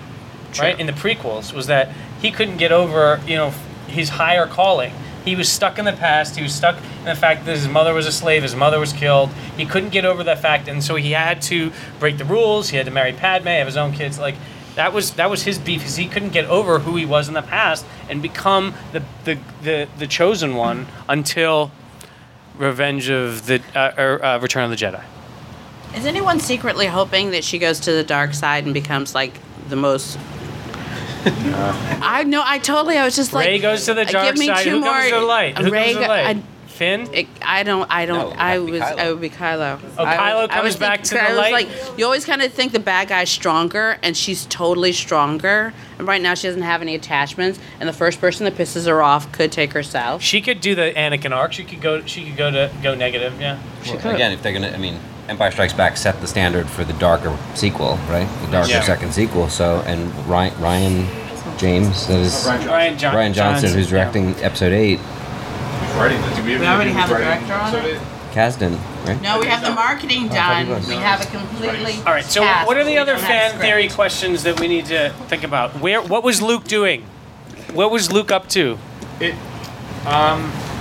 was just hanging out on that island. It looked He like just needed some downtime. Definitely He's Yoda. working on his tan. he was just looking at the ocean, No, just hanging out, meditating. He yodels. He went to a yoga retreat. I like that. A Yoda retreat. Yoda A retreat. retreat. What was he doing? Anyone? What is I thought Luke he was up gonna have his to? iBud, earbuds. Alone because after he was trying to train Kylo. Kylo's son, Kylo, Yeah. and after that failed, Yeah. he said, Well, yeah. It sounds like myself. Luke failed the same way Obi-Wan failed training Anakin, and he thought, that actually could resonate. I failed training a Jedi, and now he's going to end up just like my father ended up. So it's as if if Luke starts to train Jedi, he's trying to do the job that Obi-Wan did better. Well, not just Obi-Wan. Yoda did the same thing. Yoda put himself in exile Yeah. after he screwed A up. lot of guilt right? going on with Jedi. I isn't know. there? Really? Yeah. And the pain of his father, right? Self-inflicted. Yeah. I mean, it is stated that Luke went looking for the first Jedi temple, right? And if you look at the film score for The Force Awakens, which I'm a fan of, I'm a score geek, the theme that's playing in the last scene are called the Jedi Steps, right? So that could be the first Jedi temple there. Yeah, I'm thinking. I'm not sure what significance that has, if it's the first Jedi temple. What do you mean? I mean, Well, again, the Yoda went to Dagobah theoretically because it was a planet strong in the Force, naturally strong in the Force. And so, he could hide there also. yeah, but it had that natural Force presence, so it's possible that the Jedi Temple is going to be in someplace similar, a verdant world full of life, full of water. It was like watery, right? Yeah, it was a complete water planet. It's interesting. Him just hanging out there, all this time without doing anything. It doesn't seem like the Luke we know. Luke we know would be like on a ship, like I'm saving the day. So, the things that happened in the past really had to scare the crap out of him, saying, "All right, Yeah. I'm done." So this begs the question: what happened with Kylo training Ren? center. What do you think happened at the new generation of Jedi? Were they called the Knights of Ren, and Kylo was just one of them, and then he turned on them, or did Kylo start his own little dark Jedi Sith troop afterwards, called the Knights of Ren? With jazz hands. What I think happened is that Kylo Ren was trained by Luke in the way that he thought he needed to be trained as a Skywalker, but Kylo Ren had too much of his father in him. Right. Too much of Vader. Too much of his grandfather. No. Too much of Han. Han is a smuggler. Han is not He's the a light ro- side. he's a rogue. No, but Han's not a bad guy, though. He's Well, he just was. kind of- But he was. selfish. Yeah. He was selfish is not like killing people on a planet. That's a different kind of dark. Yeah, but if you give the selfish Han Solo a bunch of power, he could definitely go the wrong way. I'm not buying that. I mean, I know what you're saying, but I feel like there's something darker that's not. I mean, no. Also, who's No. Snoke? How powerful is he to be able to, convert someone, bring someone over to the dark side? Like, who is this guy, and how ancient is he? Does he go back way before the Emperor? The theories are that he was the Emperor's teacher. Oh, is that right? That he's Darth Plagueis. That he is. Really? I mean, again, this is the theories that are One of going the back. internet theories. Okay. Wow. He's Plagueis. Yeah. Wow. So he matches the action. Interesting. figures, so And he's not really that big, right? 7 feet. He's 7 feet. I was going to say it'd be interesting because the projection is of him being really tall. That if in reality we find in the next movie he's like this little short. The little monkey. Yeah. It's gonna be a mini me. Wizard of Yeah, Oz. that would be great if that's the big reveal. Like All the Jedi Yoda, Masters are Snoke. Yoda-sized. But if you look at the cover of the book that's called Darth Plagueis, it's a giant projection of Plagueis' head. It looks very similar with Palpatine kneeling before him, much like Interesting. Kylo Ren. So again, it could just be echoes of it, or that could be the direction that they're. I'm not they're so taking. interested in Snoke. I'm a lot more interested in what happened with Luke's new generation of Jedi, but whatever happened, it split up Han and Leia, and it sent Luke to the other side of the universe, which begs the other question: how new is the First Order? If the First Order was back and the Empire was back, Han would not be out smuggling and Luke would not be getting a tan. Like, I don't care what kind of emotional stuff happened. They would have assembled, right? So I think the First Order, they're coming out like this midpoint where they blow up the 5 planets. I think that's the First Order's coming out party. I don't know. I haven't read any of the Aftermath book. There are several books that do take place after Return of the Jedi that say kind of what happened and that the Empire kind of shattered into small factions, is my understanding. So I don't know that they just... None of them are canon anymore. No, the new ones are. Yeah. Oh, the Aftermath. Yeah, the Aftermath books and Shattered Empire are all canon, and they're in the new story. And again, it's the idea that it's just the Empire was not this one big empire anymore. It shattered into these smaller factions of power.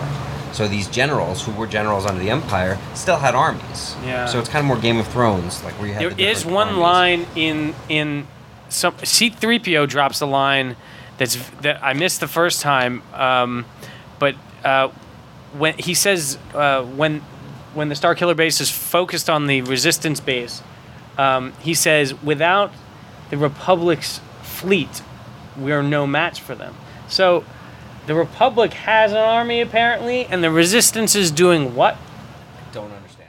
I don't understand right. either. Completely, yeah. Who are they resisting? If anyone's resisting, it's the First Order. Right. I don't understand the naming of it. Does anyone have any? Theories on that? I had the same question about who they're resisting, and also with the military, who's funding it?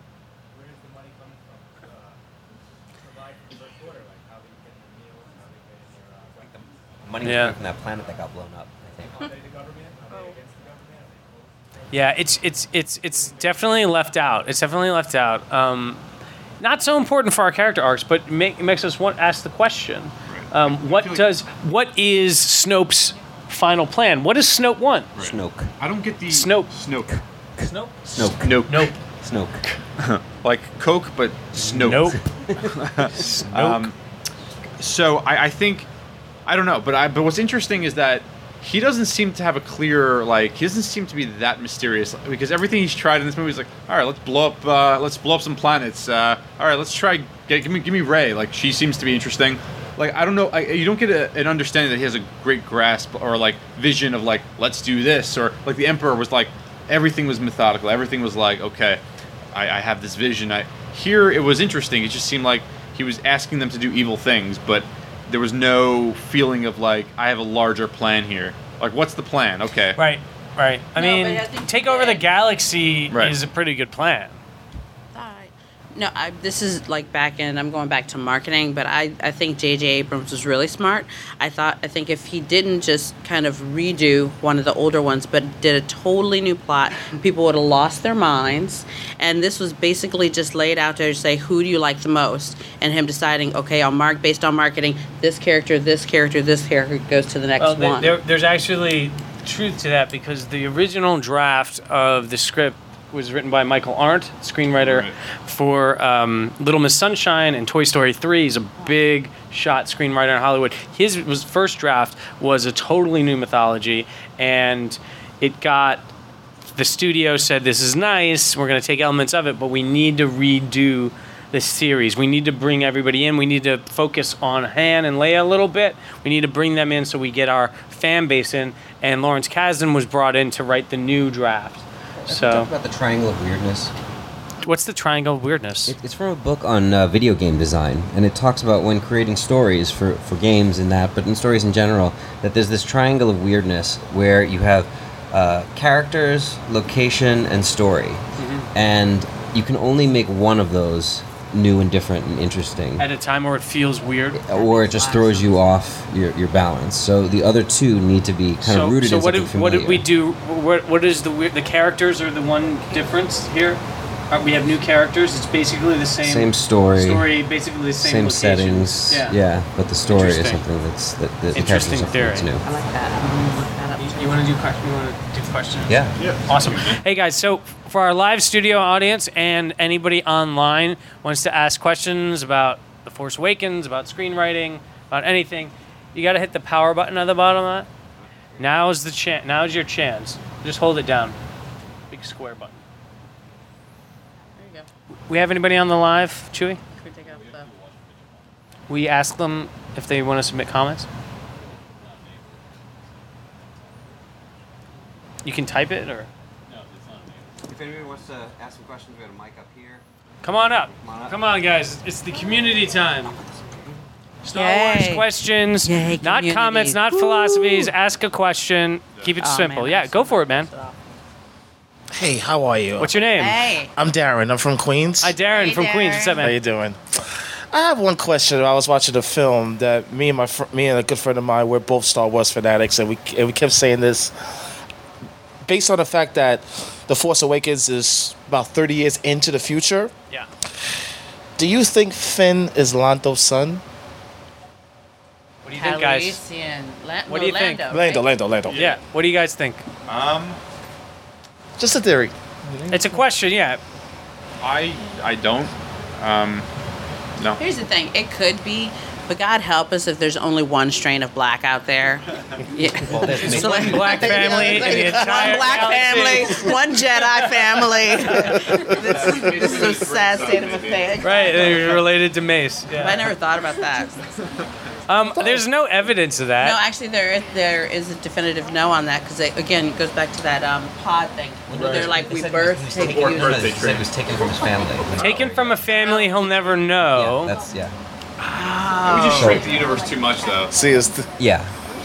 Do you really want Lando? Do we want Lando back? I like Lando. I would love him I to love make an Lando. appearance. I love. He was a lot of fun. He was amazing. He was a great sidekick to Han. So I want to call no. I mean, Yeah, I don't think so. I think that's too simple, and that would be very one-dimensional to like the two black guys in the entire galaxy were related. But my question is, would people freak out if Finn and Rey actually? Get it on.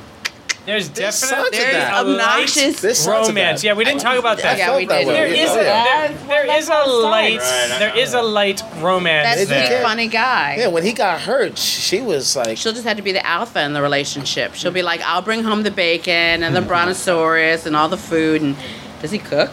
He will. He- Thank you very much. thank you. Anybody else who's got questions? Come on up. Come on up. You can do it. Dun, dun, dun. Screenwriting questions, I would filmmaking like if they questions. had a little bit of ask Dawson ask Creek. Christina I would what be she had okay. for lunch. What? Don't do These that. are all relevant. No, they're not. What do you got? Hey, what's your name? Nicholas. Really Nicholas, how are you? Hi, Hey, Mom. Nicholas. So, Aw. I wanted to know if you guys think Finn is gonna be a Jedi or not, because Yes. Kylo Ren looks at Yes. him when they're Sometimes shooting up the it's a slow town. So, burn. Yeah, yeah, yeah. and I think he might be. But What's your evidence? I mean, the way that Kylo Ren just looks at him. I mean, my friend was like, "Well, he didn't shoot," and like he looked at him because he didn't shoot. Yeah. But like he wouldn't just look at him over that. Like I think he might have a little bit of the Force in him that he hasn't tapped into yet. Plus, like the Interesting. way he wields the lightsaber is just there's something about it. Even though he's He like did been all training. right against Tried. Kylo Ren, which I thought was either unbelievable if he has no Jedi powers or, yeah, training. so. training. He needs training. What do you guys? Thank you very much. What do you guys think? Again, he is a soldier. He was trained for 20 years. Right, he as is a soldier. So, I mean, he's got chops. He He's got to can have some kind fight. of shot. Right, he's always looking for a blaster. And right, he's got strength. Yeah, yeah. So, but you know, he thought of it all as like video games in his training situations and training simulations that they talk about. So, yeah, he's going to be a good fighter. But I don't know. He does I kill don't- some people earlier. He, Yeah. So wait, here's the question about the Force. You know how some people like are born pianists, like Yes. they're virtuosos, and some people learn and are very well. course, yeah. Is there any rule that says the Force can be learned or passed or I mean, they make it late awakened? They make it like a big deal that Luke is too old to be trained. They say that even Anakin is too old to be trained. That they need to be trained from a very early age to harness the Force. Otherwise, it can sour. in the and they can go extended dark. universe, they talk about people who are force sensitive, right? And if you're force sensitive and you're trained, you could become a Jedi. But even Force sensitive when he said no, he wouldn't kill. Do you think? No, By force not sensitive- like killing. Leia knowing that Han was killed. Kanata, right, is kind of force sensitive. But even the Jedi, there's Jedi who are like weak, and there's Jedi who are really, really powerful. Yeah. Just don't say the M word. Midichlorian. Oh yeah. Bonus. There was a black X-wing pilot. So just let you know. What? In the original trilogy. No, in the movie, in Was The Force Awakens. Or she really black, or were they an alien? No, he was a black. There was a black guy, and then there was an Asian girl there. Saw the Asian girl. Yeah, rewatch it. I swear. Yeah, Watch it. yeah. Yeah, I agree. Like this. Watch out! You'll miss the I black am a pilot. member of NAACP, so I will verify those facts. That might be Lando's son. They don't have any talking. No, exactly. Well, you're right. It's only a start, but yeah, I kind of agree. Other questions? Who's got it? Yeah, come on up. Yeah, but he's Luke. It doesn't matter. Yeah. Oh my God. Big man right here. If you don't like our answer, hit him. What's up? I'm Omar. How you guys doing? Thanks. Hey. Thanks. Oh my God. Thanks for Sam's coming. so short. Sorry. Do you guys think Boba Fett's gonna show up?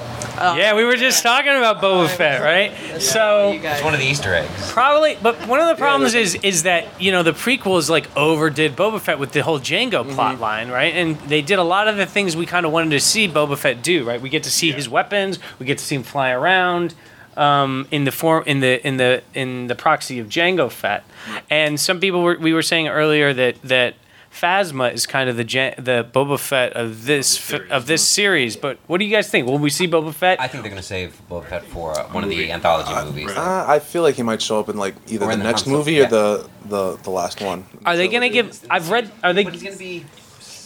But like 70. you gotta, like they still have like cloning technology, and they clone Robotics Django. and stuff, Yeah, yeah. so like I wouldn't be surprised if like he either did that or maybe he put himself in a carbonite bath and just kind of preserved himself. I'd be surprised, honestly. I like the carbonite bath idea. The carbonite bath theory. Painful one. That's but- tremendous. Also, another question: where do you guys think Luke found other Force-sensitive like Jedi? What's that? What did he? He was training a new generation of Jedi. Where do you think he found them? Well, that's the thing, right? So So the old Jedi, when they had a temple and it's kind of like a university system, right? Like where you gotta have people where or more like a minor league baseball or something where you go out and you have scouts like looking for Jedi. I'm sure it took him a long time because he was the only one. Yeah. In the new Yeah, did you have a comment? Could that be why Luke went back for the first Jedi temple? Maybe because why? As a way to find new Jedi, as a way to connect to the younger generations.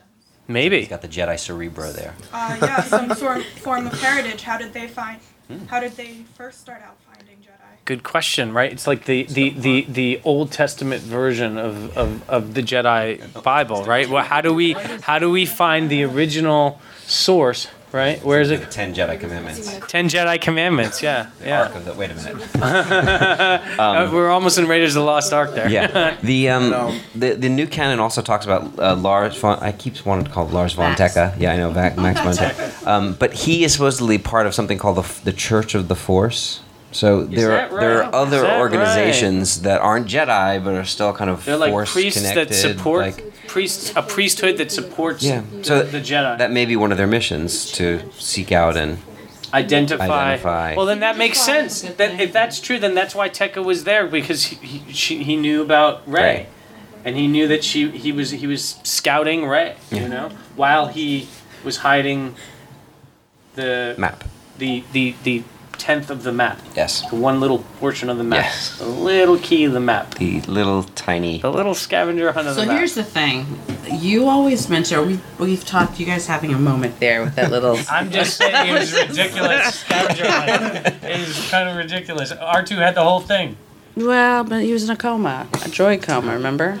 Anyone know why? We need to write a book called MacGuffins. He was really sad. MacGuffins are silly. By definition. Wait, we talk about, before I lose my train of thought, about setting up your world. If I had never seen any of the Star Wars, do we think they did a good enough job in really explaining all the rules of this world?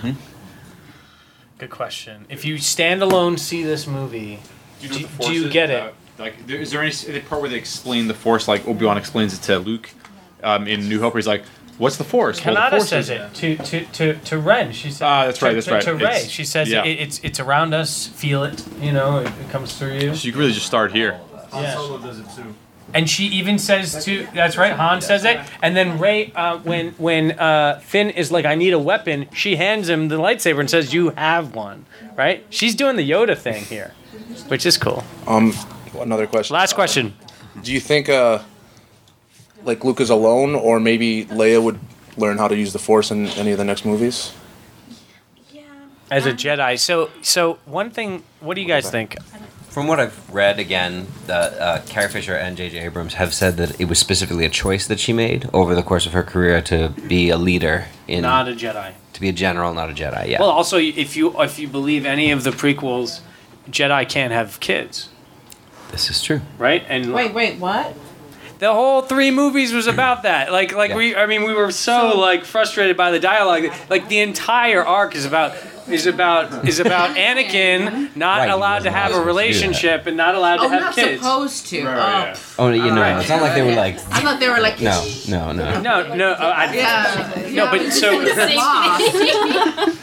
So they're not supposed to have kids, right? And so Leia obviously has a son, so she chose not to be a Jedi. Right. But that's the other reason why I don't think Rey could be the daughter of Luke, because Luke is straight on Jedi. Yeah. He's full on Jedi. Yeah. Anakin had kids. And she could totally fall in love with Finn and be like, "We're gonna have a baby." She could do total Hunger Games, be like, "We're gonna have a baby." Okay.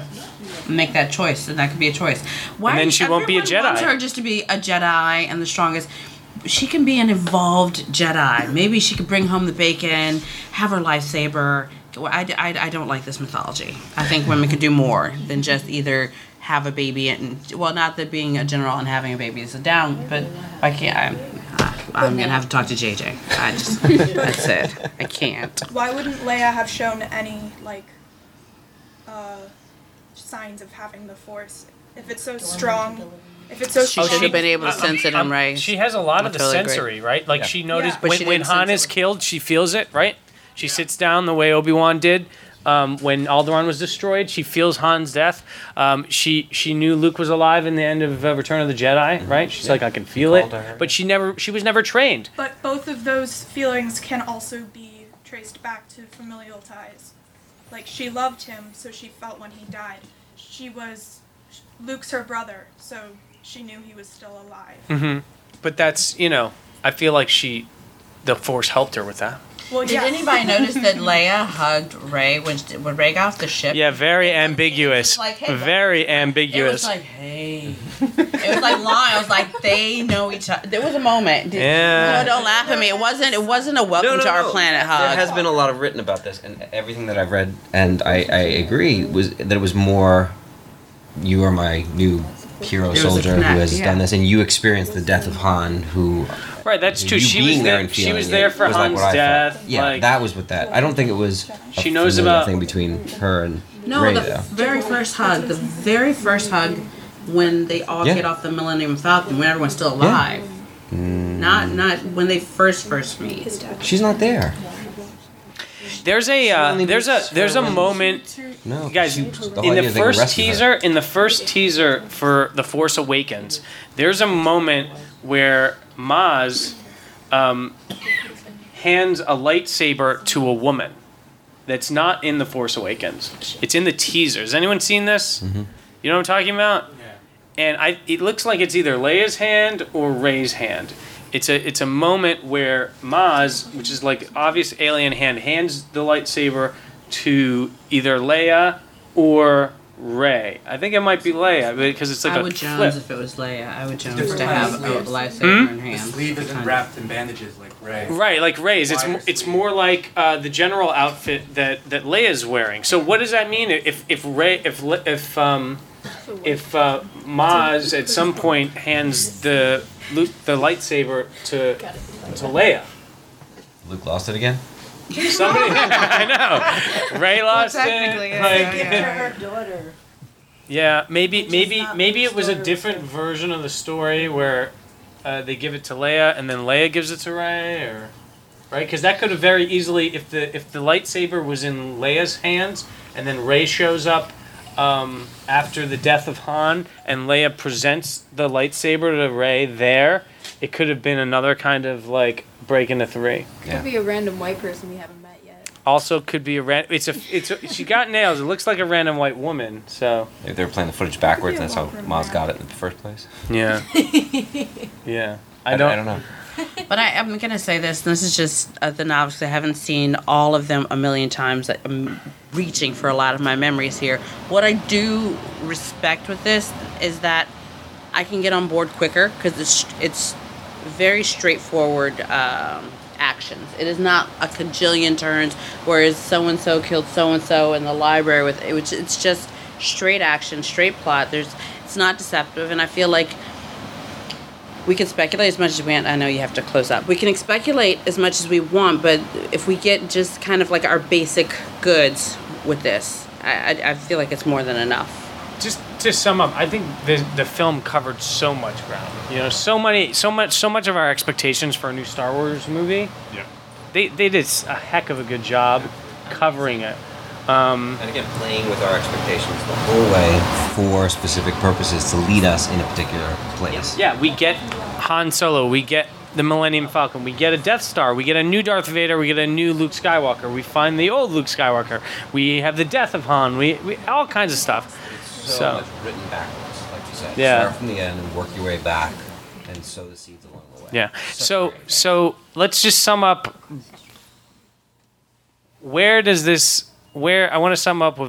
Force Awakens rank in the 7 Star Wars films? Wow. Oh. Yeah. I've been thinking about this, and I've been trying to wrestle whether I like it better than Jedi. 3 for me. Yeah, that's what exactly. So Empire is still number 1 for everybody? Star Wars. Star Wars is number 1. So Yeah, I think so. Christina, what's your list? Star Wars, Awakens, Empire, Wow. Jedi, and none of the rest of them. That's it. Really only 3, so Yeah. All right. they're like disappointments. Done. Jordan, what's your order? Empire, Star Wars, Force Awakens, Return of the Jedi. Yeah. Okay. Yeah, we're not prequels. Okay, we don't need to even worry about it. What do you got, Alec? I'm kind of there too. With Star Wars Empire. And this is really... People love Empire. I mean, Empire's amazing. I don't love Empire. But the first act of Empire is... I'm sorry, not Empire. Jedi is amazing. The first act of Jedi is amazing. And so that's why I'm like... yeah. I'm gonna go. You just need Star Wars to get into this. The problem is Star Wars and The Force Awakens are so close. Like they're kind of a very similar movie. So I if you put Star Wars first, you kind of got to put The Force Awakens second. I would put Star Wars, Force Awakens, Jedi, then Empire. I'm just not an Empire fan. Nobody's like an Empire. Where's Empire love? No, that was number one for me. It's just you. Any last comments, questions, guys, about The Force Awakens? Your favorite or things you didn't get to say tonight? Bill Hader. Where was Bill Hader? I read about that. I couldn't find him. BB-8. Oh, he did it.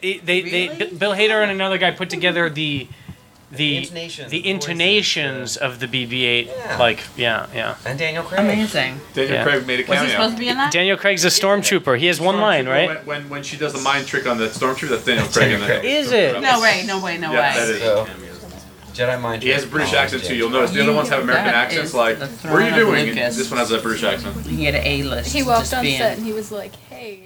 They were shooting at the same time when they were shooting, Bond in the same studio. That makes sense. Anything else, guys? Last things you dying to say about the movie? I love Star Wars. Yeah, Star Wars rocks. Thank God. Thank JJ for bringing it back. Yeah. Collect things. People magazine. There is Star Wars cereal limited edition that collects. Yoda mac and cheese. Put this all in a time capsule. There is Yoda mac and cheese. Yoda mac and cheese. Yeah. So Alec, the marketing anything? is stunning on this. I'm just super excited. I've always been a Star Wars fan. I have video of myself as an 8-year-old having a Star Wars birthday party, and again, the emotional part. Is Star Wars back? Yeah. Yes. Star Wars is definitely back. Oh, it's such a comeback from the grave. Yes. Fantastic. Guys, I want to thank everyone who came out tonight. So much. This is The Script. The Script is produced by Jordan Rosengarten, David Negrin. Please join our Facebook page for NYC Screenwriters Collective. Follow us on Twitter at ScriptFeed. Okay, you can support The Script podcast at patreon.com/thescript. I want to thank Adorama, Chris Lee, our very own Chewy Jesus over there working with us tonight. Oh my God, we forgot to talk about Chewy. He was great when he cried. When he cried after Han died. Oh my God. I want to thank everybody. Thanks for coming out tonight, online and in person. May the Force be with you. Good night. Hi guys, this is David Negrin, host of the Script Podcast and executive director of the NYC Screenwriters Collective. I'm excited to announce that we've created a Patreon campaign for the Script. Patreon is like a Kickstarter, but it allows you to give ongoing pledges every month and receive ongoing rewards. Of course, the Script Podcast will continue to be free, but we're just asking for a little help. We release 4 or 5 podcasts a month, but we'd like to do more. We'd also like to improve our audio quality and release video podcasts with rich content. So here's how you can help. Become a patron of the Script Podcast and gain access to our VIP activity feed with premium content. There, you'll be able to communicate privately with myself and my co-hosts after every podcast. You can get a packet of original screenwriting guides written exclusively for members of the NYC Screenwriters Collective. You can receive our monthly tracking board preview podcast for Hollywood insider updates on big script sales and the hottest spec screenplays to hit the market. You can get access to full on-demand video of NYC Screenwriters Collective events, lectures, and panel discussions. At the highest patron levels, you can even request the film or TV series we analyze and come on the script yourself to analyze it. So please, check out all our rewards, join our inner circle. Become a patron of the Script Podcast at patreon.com/thescript.